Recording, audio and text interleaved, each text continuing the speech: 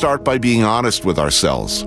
As a nation, for decades, we were perfectly happy to write off whole neighborhoods, whole cities, whole generations of young men and women, as long as it was an inner city problem, an urban problem, which is to say, a black people problem, a brown people problem. Send them to prison, into a system from which they'll never return. Maybe now that it's really come home to roost, now that it's the high school quarterback, your next door neighbor, your son, your daughter, now that grandma's as likely to be a junkie as anybody else, we'll accept that there has never been a real war on drugs. War on drugs implies an us versus them. And all over this part of America, people are learning there is no them. There is only us. And we're going to have to figure this out together. At the very same time that America refused to give the Negro any land, through an act of Congress, our government was giving away millions of acres of land in the West and the Midwest, which meant that it was willing to undergird its white peasants from Europe with an economic floor. But not only did they give the land, they built land-grant colleges with government money to teach them how to farm. Not only that, they provided county agents to further their expertise in farming. Not only that, they provided low interest rates in order that they could mechanize their farms.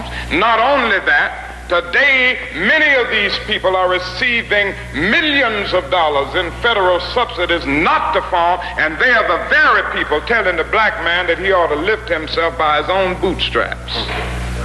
And this is what we are faced with, and this is the reality. I want the truth! You can't handle the truth! Hello, Baltimore. My name is Tyrone Post, owner of BPPW Heating and Cooling. And welcome to our show, the Call Tyrone Show. And I'm here with my millennial co-host, my African-American historian and cultural gangsters, Leroy Myers, a graduate student and teaching assistant at the University of Oklahoma. He's in Oklahoma now, by the way.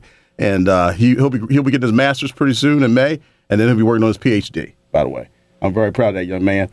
His area of study is the dynamics of African-American and Native American history. Say hello, Leroy. Good afternoon, Baltimore.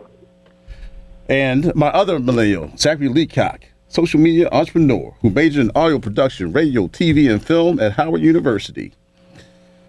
He is a socially conscious vegan and producer of the Channel 10 podcast featuring interviews with pioneering rap artists. Happy Monday, Baltimore.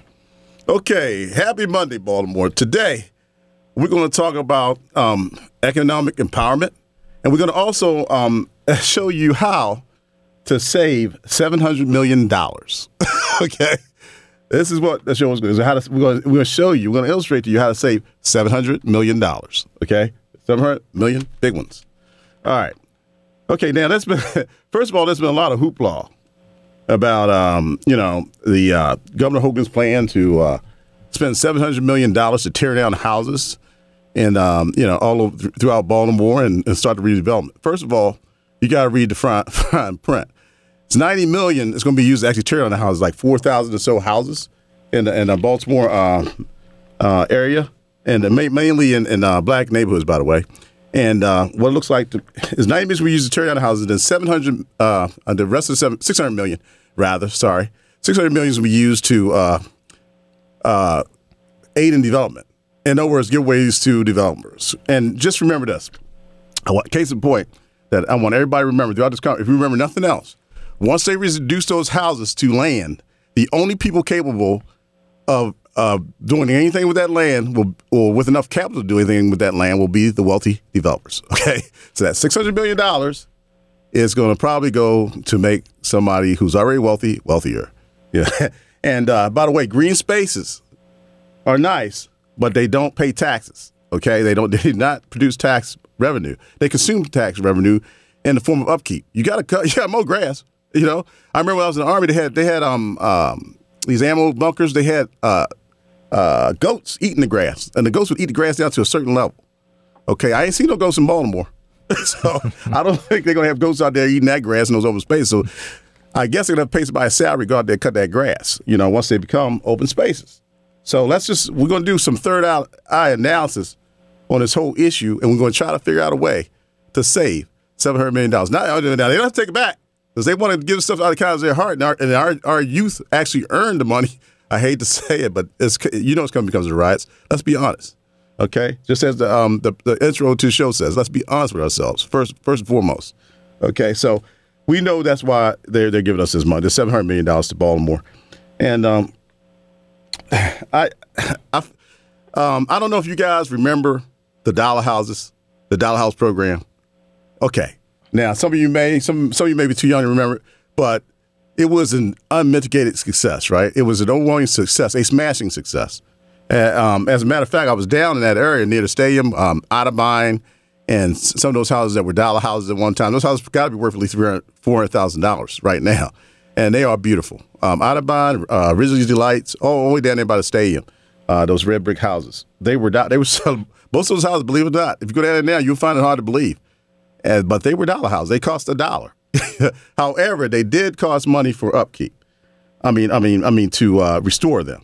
Let me just go over what happened. It was a very good article I was able to pull off the net that tells the history of the dollar houses. I'm going to share it with you real quick because it pretty much sums it all up. It's a very good summary of what happened. And it said, Mr. Emery managed the dollar house program that the cities ran in the 70s. It was kind enough to provide some historical insight into the program's origins and mechanisms. The program was created in response to rather unique set of circumstances. The city had purchased a number of houses in order to demolish them for construction of Interstate I-70. Interstate I-170, which was supposed to be a connector strip to connect I-70 to I-95 neighborhoods on the western edge of downtown, such as Bayer, Otterbein, and Ridgely Delight, where the city had concentrated property holdings due to public opposition to the I-70 construction plan. The project was terminated, though not before the current expressway section of US 40, y'all know that one, on Franklin Street, was completed. Well, that wasn't even complete. They stopped that, midway. It's a highway to nowhere, basically, but it gets you through downtown pretty fast. Okay. Now, the success of the program is based on 4 key points. So if we reinstate this program, I hope that they follow. Don't try to reinvent the wheel, okay? A wheel was round for a reason. Don't try to add squares or triangles to the wheel. So don't reinvent the wheel. The program was a smashing success for these 4 reasons, and these 4 reasons only, because they tried to reproduce this in other, the federal government tried to reproduce a similar program, because this was an internationally recognized program, and it was a very good success, but they didn't use the tenets that made it successful. They didn't understand what actually made the program successful, okay? Number 1 was truly low barriers to home ownership. And then they go on to explain that resident homeowners are the lifeblood of the city. Converting renters to homeowners from other locations maintain the vitality of a place. Investing where you live is a heavy incentive to increase your involvement in the community life. Okay. Number 2, cluster properties. Since the city had purchased whole blocks, and they talking about tearing down whole blocks, by the way, of property, it is possible to improve large parts of the neighborhood. When an entire block of homes is renovated, simultaneously, residents can see progress on a large scale being made daily. An investment in ownership create financial rewards immediately. Okay, the third tenet was direct loans from the city. And this is the most important part, people. If you don't pay any attention to this other stuff, this other jargon, pay attention to this. What the city did was the city was selling. Okay, so say you couldn't get a loan for these houses. All right, bottom line, I'm gonna just summarize what they said. There's a whole lot of jargon. I'm gonna try to summarize it in layman's terms. You couldn't get loans for these houses because you weren't investing any capital towards the purchasing of the home. Normally, you invest 20%, and they mortgage 80% of it. And since it's $1, that's not nothing, no collateral you're putting up. So what the city had to do, they actually backed the loans. They actually lent the money to the people and charged 1% interest. Okay? They lent the money to the city. Listen to me. The city lent the money to the people themselves, and they charged 1% interest. And not one single person defaulted on those loans. Okay? I'm going to say it again. Not one single person defaulted on those loans. Reason being, if you do the math, okay, if let's say the average house costs $100,000 to renovate, okay? that means if on a 30-year mortgage, it would be $33.66 a year, okay? Which means $280 mortgage every month. Now, if you can't afford you can afford that on McDonald's salary, okay? $280 a month, okay? $280 a month for home ownership when you own something, and you have a financial investment in it and a financial investment in your community. And you care about that property because you had to bring it up to code in order to get it. Now, on a 20-year mortgage, that would be $5,000 a year. And I already added I added the interest into it, the 1% interest. That would be $5,000 a year and $420 a month. Okay? Now, if you can't afford $420 a month for your mortgage or your rent, something's wrong there. Something's wrong with that picture. Are you an adult? I mean, and the other thing is, even with Section 8 voucher, the government's going to come out good on that. Let's say it was a 10-year mortgage, just for sake of argument. That would add up to $841 a month for the mortgage. Okay? And that's why that program worked. If you look at it just in today's terms, that was the main reason it worked. And by the way, when you develop a property and you put buyers in there, they're paying taxes. Okay? So that's adding money to the Treasury. All right? Now, I see we got calls, but just hold on a second. I'll get right to the calls.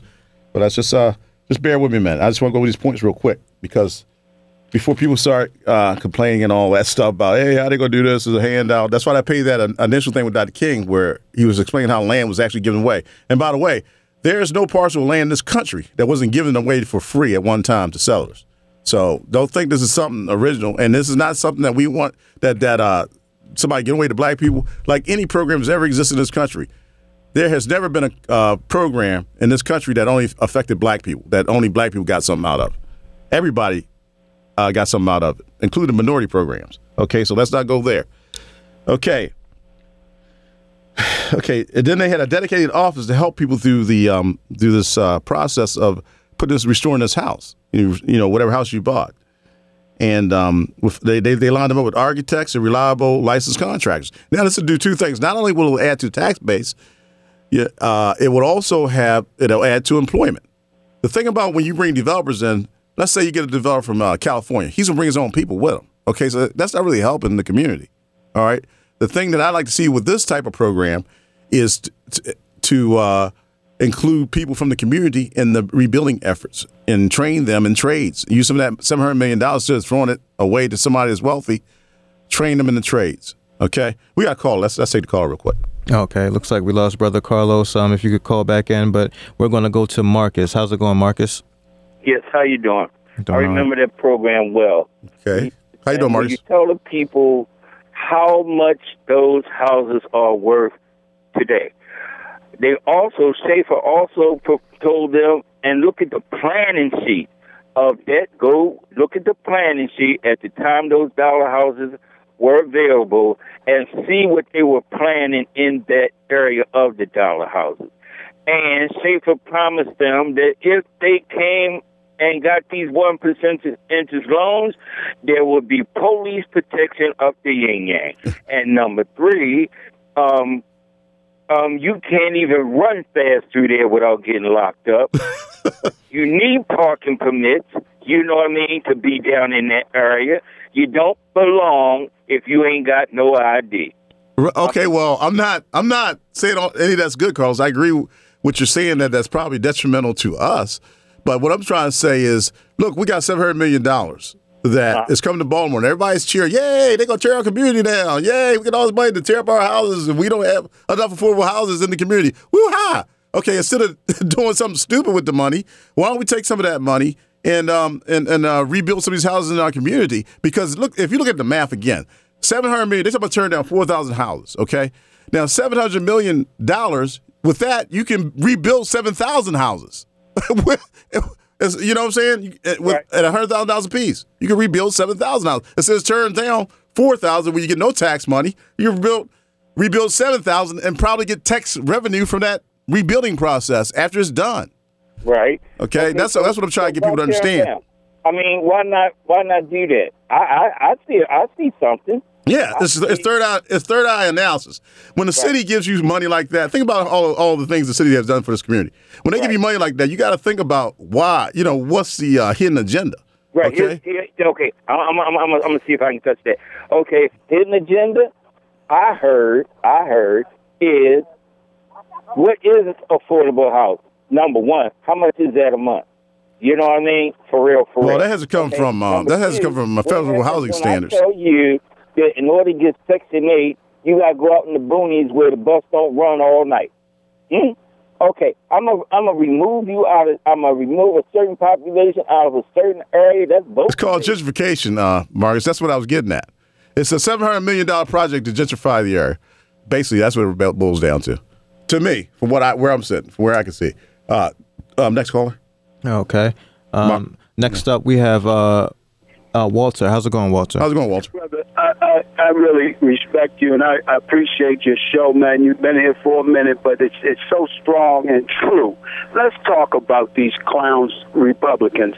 This move, welfare for the wealthy, is what you have here. You can see it right over here at Upton, the new development at Upton, where they're socially engineering that community. And I think, if I'm wrong, y'all can correct me, but I think they got a condominium fee for the people who they're economically structuring that development for. I think they pay a service charge to buy their homes, but that's on them. I'm saying to you from around this country, these fools, if they can't profit from government, they don't want government. And that's the Republican Party, folks. But Ehrlich and Can I interject? Can I interject, brother? Look, I don't want to turn this to a Republican, and let me finish. Sir. Democrats were back in that. Hold on a second, sir. Okay. Hold on. You still got him? Yep. So okay, just a second, sir. I want to interject something in there. I'm not even trying to turn this into a Republican and Democrat thing. I'm not even going to go that far. And I don't have a lot of love for the Republicans, to tell you the truth. But what I will say is that this stuff is going on. The neglect and the blight in our communities has been going on for years, and nobody's corrected it. And now all of a sudden, after years of neglect and blight, and after the riot, it seems like they want to hide the evidence. And to me, it's the people in power, period, that are in cahoots with this whole idea of spending $700 million to tear down the houses with no perceived gain by the citizens of Baltimore, other than wealthy developers. Okay, you put them back on. Okay. Walter, you're back on? Absolutely, brother. I'm saying to you, I moved up here 10 years ago from Washington, D.C. in the midst of their regentrification. Right. Where they dropped the bomb or the rat poisoning called crack on the neighborhoods, and you could walk into a house that I'm renting, what was being used as a illegal den for crack, and claim my house. This is how bad this situation is. You're absolutely right. It's not Democrat or Republican, but it is a white thing, a supremacist type of ideology, as Martin Luther King was saying. How dare you? But let's bring it up to today. The idea that the drug epidemic, all of a sudden, how you like that one? Now, I will close with that. Do you see how right you are when we compare this drug concern, now that they've taken a black face off of it, and we see what the drug, the heroin epidemic, and whatnot is all about? Am I wrong about that, brother? No, you're not, sir. Thank you for your comments. I respect y'all, but really, the way these people are, because people in Baltimore voted for Hogan too, and they actually think they're going to get something out of this $600 million, $700 million. But all right, sir. We're going to move on. Thank you for your comments. Appreciate it. So much, Call Walter. back next week, Walter. Okay. Now, Mr. Embry, who was he works for the Abrams Foundation now. He considers that program to be an unmitigated success. If you take a stroll through any of the neighborhoods I mentioned, you'll find them to be some of the most charming places in Baltimore. Consider that the city treasury grew through running this program. And they actually made money off that 1% interest anyway, too, on top of it, because nobody defaulted. And they also increased their tax revenue base. And it certainly seemed like win-win for the city government, the new homeowners, and the city at large. And anyway, the worst thing that can happen if we go that route is we're back to where we started, which is a bunch of rundown houses. But if nothing else, the houses will be a step more towards livable if somebody can't finish the job. But I believe a lot of these houses could be renovated because I've been in a lot of these houses that have been renovated. I put AC systems in a lot of them. And like I said, I have a client who's an Asian, and she wants to buy 100 houses in Baltimore City. So there are people constantly putting these houses together. And they have programs, by the way, that were nothing near what the Dollar House program was. You had a program called Scope, and I remember I sold real estate a few years ago. I got 3 professional licenses now, but one of my licenses back then, I think I had 4 back then, was a real estate license. And I actually assisted my brother who was buying a bunch of vacant properties to get a Scopes property. It was under the Scopes program. They wanted him to pay $20,000 for the house, and then he had to show that he had $150,000 in collateral to fix the house up. And then once he said, look, I got $150,000, he showed them the money in the bank statements. They said, no, you got to borrow the money. So they forced him to borrow the money, even though he had the money. And so he borrowed the money, met all the requirements. I had to do all the forms of triplicate. And then he paid the money back like the next day, which is so stupid. And I was telling him, I said, look, don't try to understand these people. Don't try to use logic. Just do what they want. We'll get the house and we'll keep it moving. And then basically that program was a disaster. They changed it to something called vacants to value, where you need to show $90,000 that you got $90,000. Now, what fool with $90,000 in their pocket going to buy a house in the hood? Okay, so these programs to me have been generated to actually favor the developers. Zach, you got anything before you go to the callers? I mean, the question that I just wanted to ask is, why did it stop right there in those areas, by the stadiums and by Johns Hopkins? Why didn't it, why didn't the program continue and, move out to other blighted communities in the city? Well, from what I read, and it was kind of cynical what they were saying. From what I read, they said the main reason they stopped it is because it worked. And they had already gentrified. Yes, I saw that too. Yeah, you saw it too. They had already gentrified the areas they wanted to gentrify. So they simply stopped the program. They didn't want to keep giving away houses for $1 to people that might actually, need a place to stay. Okay, let's take the next call. Okay. We have Brother Carlos. How's it going, Brother Carlos? Oh, hey, my brothers. How you doing today? All right, Carlos. How's it going, bro? Hey, look, great information and everything. You probably need to become a housing commissioner or something. I wouldn't go that far. I'm not corrupt enough for that. Get that guy out of there. I can't qualify. I'm not corrupt enough, Carlos. Let me ask you a question. And just to join, this might be on another off the subject, but what's your take on this jaw-dropping, eye-popping revelation by the Nixon administration former official, John Ehrlichman? H.R. Haldeman, I believe is his name. Go ahead. That the war on drugs was actually a concoction to destroy the black and brown neighborhoods. And well, Carlos, I knew about that a long time ago. I mean, he cut you off, and we actually had a show where we actually put that forward. I'm sure nobody believed us, but we actually had a show. Remember that, Zach? It was like a few shows ago where we actually put forward a Michelle Alexander clip where she explained that the war on drugs was actually a way to try to flip. It was more political than anything else. It was a way to a lot of the whites that were Dixiecrats. They were angry at the gains that the blacks had made after civil rights movement, and they had to compete for them for the first time for housing and schooling and for their kids to people that they were taught their whole life that were inferior to them. So in order to get those people to come to the Republican Party, those last remnants of the Dixiecrats, what Nixon wanted to do is he employed something which was called the Southern Strategy. And all of this comes out of H.R. Haldeman's diaries, by the way. And he told his wife, I want these things published when I die. And they ended up getting them published. But that was called the Southern Strategy. It was supposed to flip the South to the Republican Party, the Democrats in the South to the Republican Party, the last remnants of the Dixiecrats. Go ahead. I'm sorry. Oh, yeah, that's good. That's good information. But this last revelation comes out of it, and it's funny how when politicians get older and they about to go to hell. I'm sorry, I should have said that. That they come forth with the truth. But the thing that wouldn't this be emblematic of the Republican Party? Even though you don't want to go political, Republican Party. Well, to that point, when Nixon came with that idea, it was a rhetorical war, and what Reagan did was turn it into a literal one. Nixon got put out of office, if you remember. He was on the way to being impeached, but before he could be impeached, he resigned. Right. And that way he couldn't implement that program. So then we had Jimmy Carter, Ford, Jimmy Carter, and and whatnot. And then Reagan came back and he put the plan in full effect in the 80s.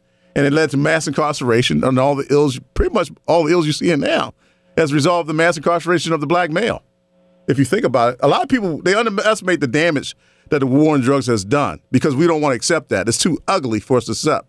So we tend to stick our head in the sand and pretend like we don't have a drug problem in this country and that the war on drugs is all right. It's okay to lock up as many black people, young black males as possible in order to save, the country from drugs. But if I came to you and said, look, I got a plan to stop drugs in this country, but what it's going to have to do is destroy at least two generations of black youth, okay, in the urban environments. And it might work, but we got to try this. But at least it'll forestall it from the white community. Would you agree to that?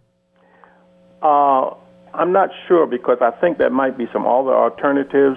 Carlos, you mean you would say it's okay to destroy two generations of black youth, and we don't have to wait to a third one to try to fight the war on drugs? I'm not sure that would be a good solution.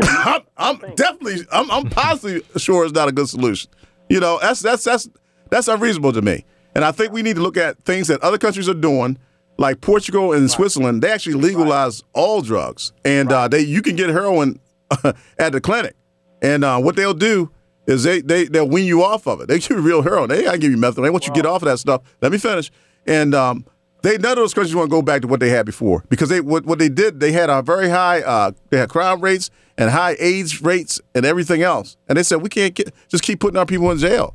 We got to do something about this. And they did something that actually worked. And nobody in Portugal ever wants to go back to what they had before. Well, okay? I'm thinking of something like the Marshall Plan. We need that too, the Marshall Plan. Yeah. But we need something to stop these young black males to let them know, hey, you're going to need a diploma and a job to survive in this country. You can't just sell drugs. You can't give them that alternative. We got to take the profit motive out of drugs if we want to reduce crime in this country. And it'll never happen until we do that. Right, I got you. Thank you for your time. Thank you, Carlos. Thank you so much. Call again. Okay, and next up we have Leo. Leo, how's it going? Yeah, good afternoon, Brother Tyrone. How's it going there, Leo? My compliments. You're on the money. You're exactly right. You're 100%, 100,000% right.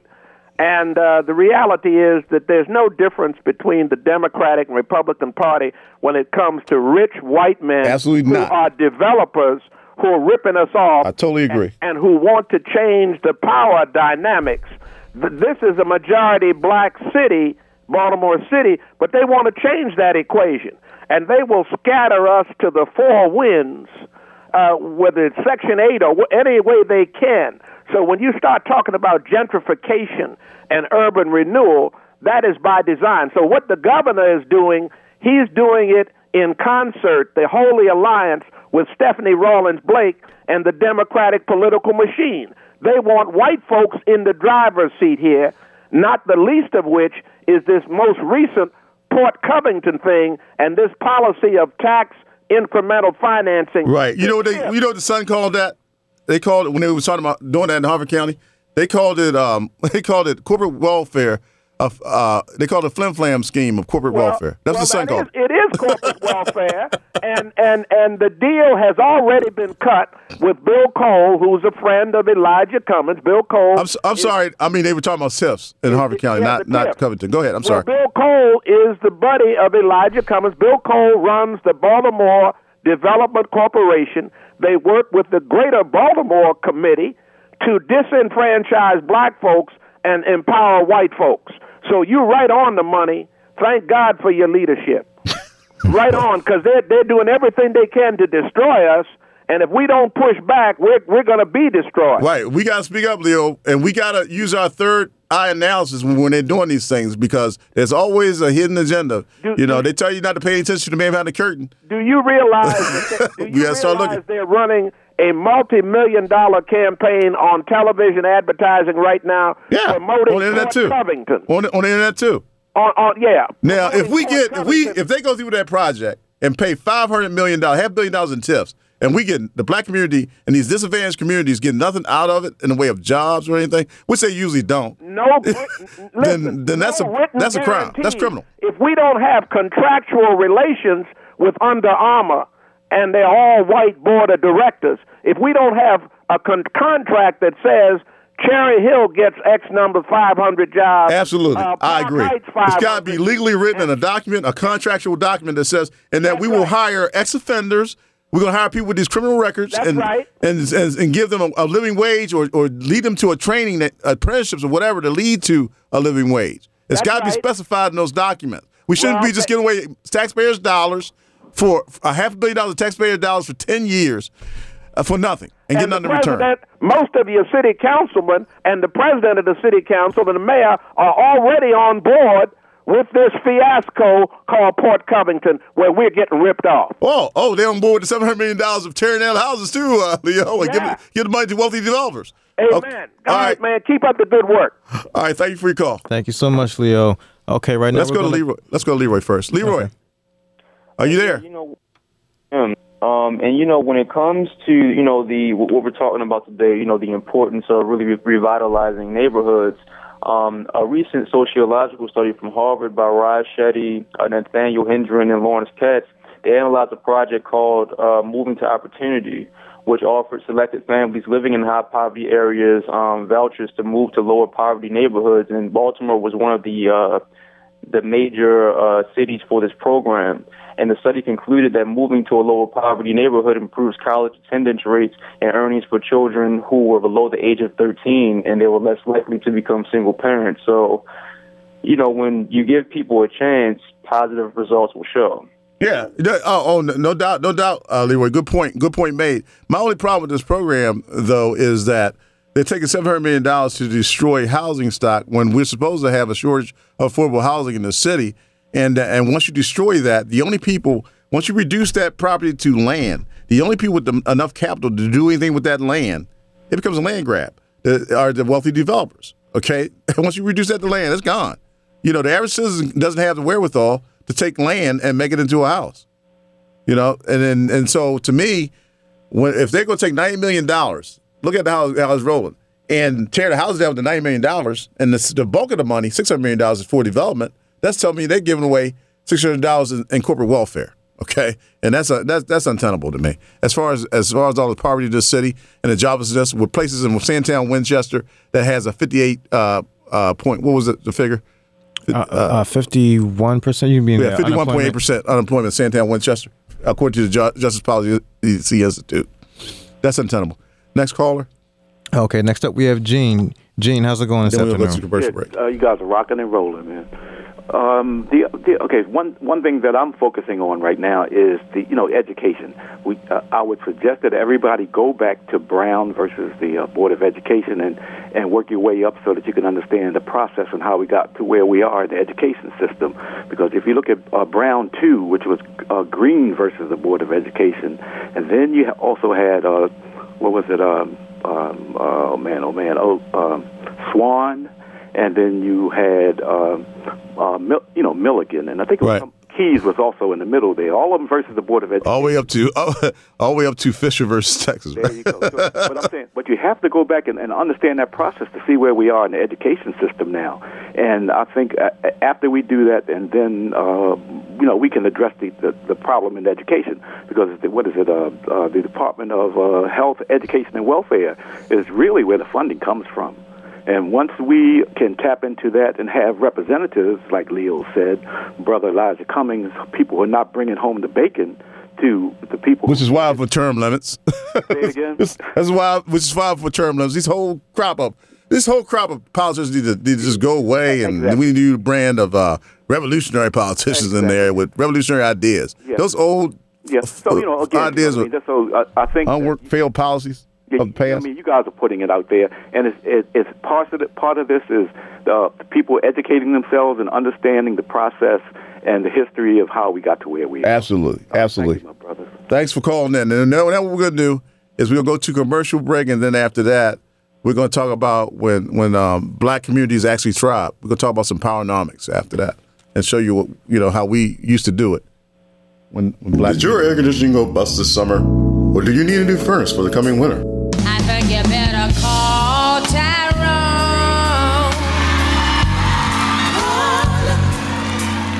Those other companies try to reduce my family's bank account to zero. But when we called Tyrone, he became our hero.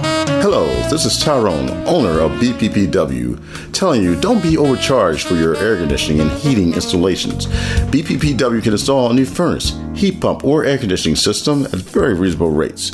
Don't wait until icicles are hanging off your nose this winter. Call BPPW now at 410-978-6889. We currently offer a 10-year warranty on parts and labor and a lifetime warranty on compressors for air conditioning and heat pump installations. You may qualify for a 30% tax rebate on some installations. So, before you go with the other guys, call Tyrone now at 410-978-6889.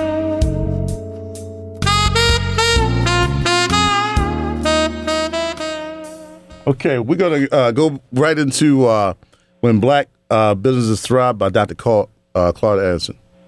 1866 and up to about into the 1920s, black folk had the greatest economic achievement they've ever had in this country. Even though it didn't occur under integration, it occurred under segregation. Those black folk had managed to acquire over 20 million acres of land. According to the United States Census in 1920, 20 million acres of land. But between 1920s and 1950s, they lost almost all of it. Back in the 1920s and up to the 1940s, we had black broom factories, we had black mattress factories. Almost every black major city had at least 2 cab companies. We had black bus companies. We had black shipyard up here in Baltimore. When I say black bus lines, I'm not talking about just having 3 or 4 buses. We had over 500 buses, and this is in Winston-Salem, North Carolina. And our bus company didn't just service just the black neighborhoods; it serviced the blacks and the white neighborhoods. We had 2 black cab companies. We had the Harris Cab Companies and the Campbell City Cab Companies. But they used to have their own restaurants. They had the best nightclubs in the country.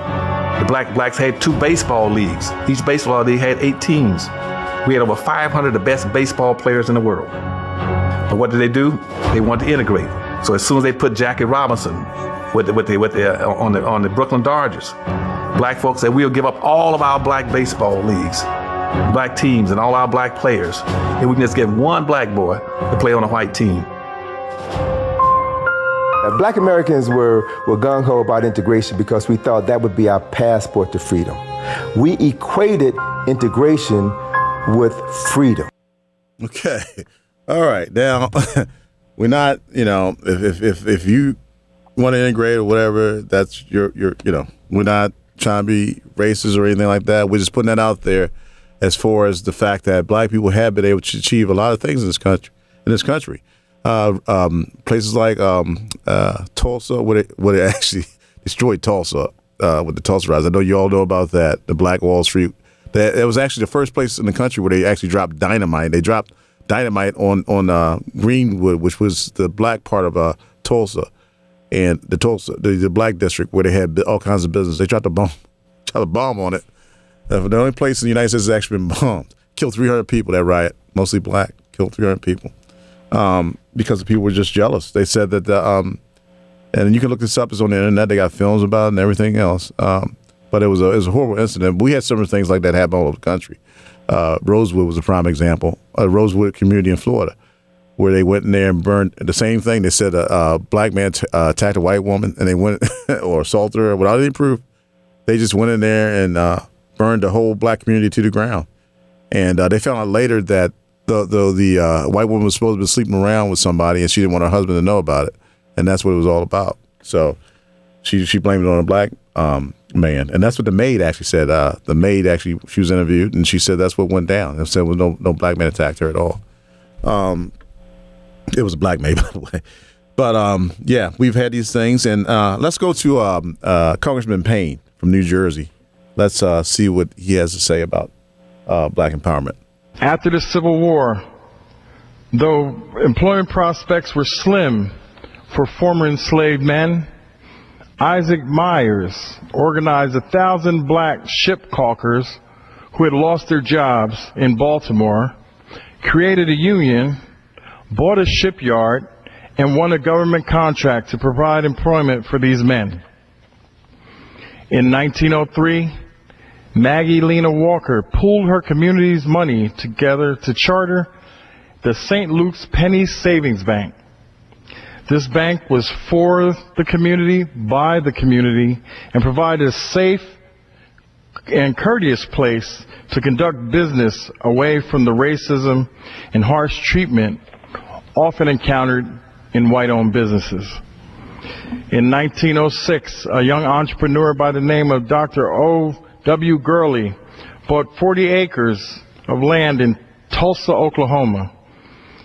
He created and supported the creation of several businesses which attracted African Americans fleeing the oppression in Mississippi. The area became known as Black Wall Street and was a home to several prominent black businesses, created jobs, and provided a safe haven for African Americans who were banned from other sections of the town. We well know that Madam C.J. Walker revolutionized black hair care and was America's first black female millionaire. However, she also used her financial power to contribute to anti-lynching campaigns and other efforts to equalize rights for blacks in America. These are a few of the countless examples of black entrepreneurs who, through their businesses and their philanthropic efforts, have empowered the black community through their business efforts. Okay, so as you can see, we have a very rich history of black entrepreneurship, and I think that's going to be, along with land ownership, that's some of the tenets that we should start to look at as a way to pull us out of this hole. Basically, we're in a hole, and that $700 million that's going in that hole for the developers, it's got to do a bit of good for us and our communities. And we've got to be careful. Zach? Yeah. I was going to say, the way that this all connects to me is, previously you spoke of, when they knock all the houses down, the only people with the capital to do anything with the land are going to be the wealthy developers. And, unfortunately, due to, the history of our people in this country, we're not the ones who have the capital to be able to do that. And we once did. And if we once did, then we can do it again. So definitely entrepreneurship to be able to, get the capital to, be able to take advantage of, if the houses were to be knocked down, it could actually benefit us, and, the money could come to us instead of these developers that want to push us out. But as one of our callers indicated, with this war on drugs, this thing is universal. It's happening all over the country, people. It's not just unique to Baltimore. If you look at it, the same type of crap they're doing this here in Baltimore is happening in every major urban area in the United States. And we need to pay attention to what's actually causing the problem. And that war on drugs, again, is not nothing to be laughed about, because the same thing, you got people in these communities, being paid to hunt our children down like wildebeest and put them in jail, okay? Like they're on a nature preserve or something, and put them in jail, and then it's resulting in a lot of unemployment and unemployable people with criminal records and the like. And like I said, we've already lost two generations of black males with this, and we're working on a third. And we can't afford to do that, people. We cannot afford to lose a third generation of African American males. So we got to start looking at things like this. And by the way, let's go with Dr. Claude. I see we got a caller, but before we get the caller, let's go with Dr. Claude Anderson, who benefits from incarceration, and see what he has to say about this mass incarceration thing. 40% of all the black men in America are either in prison, on parole, or probation. 40%. And black women want to know why they don't have any husbands or fathers to their children. In the state prisons, 47% of your state prisoners are black. 52% of your federal prisoners are black. And 96% of all the prisoners in the United States, all the black prisoners, 96% are black men. And nobody cares. Nobody seems to care. Now, this is not new, because you see what's going to happen now. You're going to have a new growth industry in this country. The new growth industry is going to be owning, operating, and building prisons and selling services and goods to them. And there are two major corporations right now, I won't give you the names, have already set up a big contract to take over some of the monies of it. The government passed what's called the Omnibus Crime Bill for $29 billion to build more prisons in the United States. And two big companies have found out they can get $82,000 for every jail cell they build, and $27,000 a year to operate the prison per prisoner. And just in all those black prisoners you find, just the black male prisoners, for supplying them with shaving lotion, Under Armour deodorant, and soap. That is a $3 billion a year industry, and black people don't get a penny out of it. People are already making money off of our people in prison, and nobody even cares about where the money is going and how they're making the extra money, even after they criminalize you. Okay, that was Dr. Claude Anderson, the author of Powernomics. Now, the way he describes Powernomics is social economic judo. Okay, anybody that's been in martial arts before, yeah, you understand what judo is. It's not to be played with. You know, you use your opponent's weight against him. Okay, and then you could take out a much bigger opponent using judo by leveraging his own weight against them, unbeknownst to him. And it's very devastating when you drop somebody on the ground, slam on the ground. That's almost twice your size. Go ahead. And I just wanted to rehash the point. When we speak about mass incarceration, we're not excusing any type of criminal activity. We're just pointing out the fact that, white people and black people do the same things at the same rates, but we don't go to prison at the same rate. So it's apparent that, black people are being targeted for certain things. And that's exactly why the mass incarceration in the prison industrial prison industrial complex has been a problem for us. Okay, before we go to the calls, let's talk about Dr. Claude Anderson's 5 tenets of Powernomics. The 5 tenets of Powernomics. Everything must be done on a vertical order. The first is like a 5-story building. Right. The first story in that building is economics. You must always deal with economics first in a 5-story building. Forget all this crap about what I'm going to deal with education. Forget education. The first thing you must deal with is economics. And the second floor is politics. The third floor is court and the police department. The fourth floor is media. And the fifth floor is education. We have been bamboozled, misled, miseducated to always try to jump to the top floor, to the fifth floor, deal with education, and come back down. It won't work. You must always deal with an economic base first. You must build businesses and industry. You build businesses and industry, forget about the second floor, which is politics. You build those businesses and industry until you learn how to acquire wealth and power, economic wealth. Then you take the money from that first floor and you buy every politician on the second floor.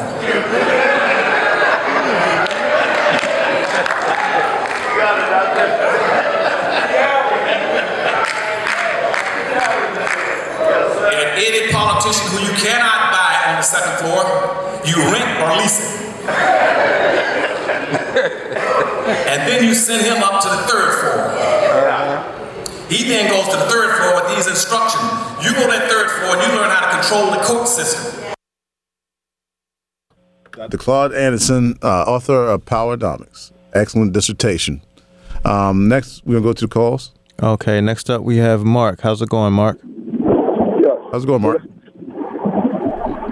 Yeah, my name is Mark. I run a program called Clean Slate America. We specialize in criminal record expungements. A lot of times people fail to recognize what you gentlemen are talking about now, about the money that's being made because people have criminal records. Hey, Mark, can you speak up a little bit? Your phone is kind of low. We want to hear what you guys say. We want the audience to hear. So, people fail to recognize that, sounds very important. Stated, the money that's made because such a significant amount of the population has a criminal record cannot become employed. But what many people fail to recognize is that not only are taxpayers paying to keep these gentlemen and women incarcerated, but once they're released, we still paying because they have a criminal record, they can't get a job. Absolutely. So now they're dependent upon the government to support them. Cash, food stamps, medical assistance. And if they can't get any of that, and sometimes they can't because of their situation, where they don't have a resident, some of them end up homeless, then they resort to crime. And sometimes they resort to crime when they can't get that. It's all designed, brother. Yeah. If you can get away with paying your employee 90 cents a day and make millions of dollars off their labor, you never want to lose that employee. So the deck is stacked so that once they're released, they have a criminal record, cannot find employment. Odds are through recidivism, they're going to reoffend Right. and come back, and you can continue to make millions of dollars off their labor. And absolutely, and to your point, most 7% of people that are released because of precisely what you said end up recidivating within 3 years. Absolutely. And while they're waiting to recidivate, it doesn't take them 3 years to commit a crime. It takes them 3 years to get caught. So while they're waiting to recidivate, they're committing crimes in our neighborhoods and making our neighborhoods unsafe. So this hurts all of us. Said stockholders are making millions of dollars. Even the companies that supply the toilet paper, they're stockholders. Absolutely.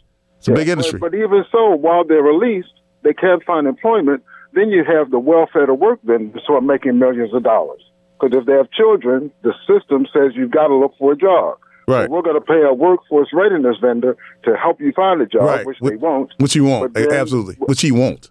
Exactly. So now we're paying a It's a game. workforce readiness vendor, and the taxpayers are also paying child care vouchers, because if they're looking for a job and social services mandating they look for a job, then they've got to pay someone to watch their children. Mark, there's money being made. Mark, I'm glad you called in, because you'd be surprised how many people our people walking around asleep that don't even realize this stuff is going on right under their nose, hidden in plain sight. We're a commodity. We're like rice. We're a commodity. We're being bought and sold on a daily basis. And the average middle-class black person has no idea about this stuff. Whatsoever. And their tax dollars are paid to continue to support these people instead of them talking to their legislators to help folks find a job so that we all can be productive. Absolutely. Or at least help us find a way to build more incubating programs so that we can become more business owners. Because that's, as it was said earlier, that's really the answer.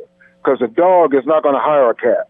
We can't depend on other people to hire us. You don't walk into a Chinese restaurant and see black people making fried rice, do you? Or you don't go to an Italian restaurant and see black people making spaghetti? That's right. Or pizzas. That's right. So there you go. It's up to us to take care of us. The cavalry ain't coming. There you go. We're on our own. Thank you, gentlemen. Thank you, sir. Thanks for calling in. Call next week. Bye-bye. Bye. Okay, next up we're going to go to Dave. How's it going, Dave? How's it going, Dave? Hey, how's it going, guys? All right. Doing all right. We're doing fantastic. If I felt any better, I'd pass out from excitement. Because the word's getting out. Yeah, you're right. Hey, I got a question for you about the housing thing. Yeah, go ahead. Shoot. Those houses, there's 4,000 houses they want to tear down, right? Right. They want to spend $90 million to tear the houses down. $94 million to be exact, to tear the houses down. And then they want to take $600 million for development, which means corporate welfare for the wealthy developers. Go ahead. So I'm assuming that these houses are all owned by the city, right? No, they can be acquired by the city, though. If they're not owned already outright, what the city does, from my understanding, is they write them a citation and give them 90 days to fix the code violations, and then if they don't, they take the house through the court system. All right. So basically, those houses are all abandoned by the previous owner. Yeah, which are mainly developers. Go ahead. Oh, okay. See, that's the point. they're the biggest violators. I wanted to get to. I was trying to figure out. A lot of those people don't even live in Baltimore that own those houses. A lot of them are live out in the counties and some in other states. All right. So and that's what we're trying to get away from. My whole thing is this, and I agree with what you're saying, but you got to understand that, those houses were all investments, right? So the city's going to buy those back, and then they're going to tear it down and bring developers back in, investors back in again to do the same thing over again.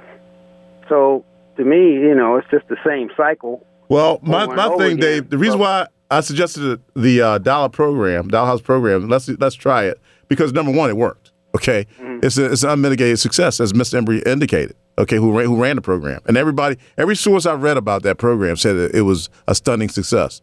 Okay, number two, it gives ownership to the people in the community. They feel like they have an investment in the community, not some developer that lives in California somewhere who could care less. And so people want to, they want to have clean blocks and all this kind of stuff that we remember from the old days. And it also it boosts the treasury, because you're putting money back into the treasury from the taxpayers' dollars. Okay, because you're paying state and local taxes on those houses. So the state benefits, and so does the city of Baltimore. Okay, so it's a win-win situation for the person that needs that affordable housing. And it's going to be new housing by the time they rebuild it, And if you get the $100,000 loan for 1%, trust me, you can afford $208 a week. I mean, a month to live somewhere. Okay, if you can't, you got a problem. So I think it's a brilliant program. I think they should try it. And the worst that can happen is they save $700 million. We're where we started, which I don't think. I think it's going to be a success if we do it that way. If we don't deviate from the original plan and stop, because they have a federal program that deviated from that plan and it doesn't work because they deviated from the 1% loan. That's the important part of the plan. Don't take that out. Don't reinvent the wheel. It worked. Let's keep it that way. Well, Tyrone, were you able, like, say me, if I had $20, could I buy 20 houses? I don't think that should be the case, Dave. I think it should be individual at first. If it works out that they can't, the last time they tried this, they had to raffle the houses off because so many people were interested. Yeah, I remember. I have friends of mine. I had a friend that became a millionaire from that program. Yeah, me too. I think we know the same person. Yeah. He ended up on drugs. You're right. I agree wholeheartedly. That's what they need to do. I couldn't remember. I think that's a better idea than the idiocy of stealing taxpayer dollars to give to a wealthy investor. Right. Thank you, Dave. Thank you so much for your comment, Dave. Yeah. Bye-bye. Yeah. Okay, next up we have James. How's it going, James? Hey, James. Yeah, good evening. The dollar program, Howard, come on, let's be real, man. That program is not going to work. Do you know how much it costs to rehab a house? About $100,000, Dave. No, you can rehab. I can rehab. For me, I'm doing the work. Well, $10,000. If you're doing $10,000. No, man. What are you talking about? For me, if I'm rehabbing a house right now myself, it's going to cost me. I'm doing the work. It's going to cost me $30,000. Okay, well, what's the problem? Now, listen. That's what I'm trying to tell you. If a person don't have no knowledge of the work, how in the world if you buy a house for $1, you want to try to rehab a house? Because Dave, slow down, slow your roll, man, slow your roll. Let me. Okay, you asked me a question. Let me answer the question, Dave. The way the program worked the last time, if you can't do the work yourself, you hire somebody. They can't afford it. That's where the 1% loan. Dave, slow down. That's where the 1% loan comes in. Listen, man. James. I'm sorry, James. I'm sorry. Come on. Go ahead, James. In order to get a loan, let's get it real. In order to get a loan, you got to have credit. Right, you got to have credit. Now, that's got to be looked at. $1 house, how's it going to work? James, it should be like, I think it should be like the car loan program, your jobs with credit, okay? They got to simplify the program so it will work for the community. That's all I'm saying. But they got to try it. And it initially wasn't a bank loan. It was a loan from the city. The banks wouldn't do it. The banks wouldn't do it, James. They got something going on right now where they got investment property out there. They're giving first-time homeowners the option to buy these houses before the investors buy these houses. Right, it's a stupid program. Because you need to show $90,000. You need to show that you have. If you show the vacancy value, you got to show $90,000. Show that you got $90,000 in order to qualify. And how many people walk around with $90,000 in their pocket going to buy a house in the hood? Now, what I'm saying is the program. Listen to me, James. Listen to me. You're a doubter, but the program can work. It's got to be simplified, though. It can't be as complicated as what you're saying, or it won't work. It's got to be the way we explained it. You just had to call before me. If you had $20, can you buy 20 houses? No, he should not be able to do that. You're going to be dealing with. He should not be able to do that. But I'm just telling you. That's what I'm saying. That you're going to be dealing with. Okay, we have to start wrapping up. We're coming to the end. We're coming to the end, James. But I can see I'm not convinced you of this. So I would suggest you do your reading on that program. Go online and Google the Dollar House program, sir. Go online and Google it. We don't have time to sit there and argue back and forth all day because I'm sure I'm not going to convince you. And then we're going to go down the same route. We're going to pay that $700 million and $600 million to wealthy developers. Fine. You want to do that? I think that's a dumb idea, personally. And I think even if you renovate a house for $100,000 at 1%, that's quite a bargain. Okay, if you're paying somebody else to do it, and it will help and it'll help employ our community too if we run that program right. And that's one thing we need in our community with the 51.8% unemployment rate in Sandtown, Winchester, and places like that, and 50% in the city as a whole for the black community, young black males. I think that would be an excellent program to help mitigate some of our pathologies in our city. And thank you for your time. I enjoyed all the callers, and it was a very good discussion. And I would advise everybody to look up the Dollar House program and tune in next week at 2 o'clock for another exciting edition of the Call Tyrone Show.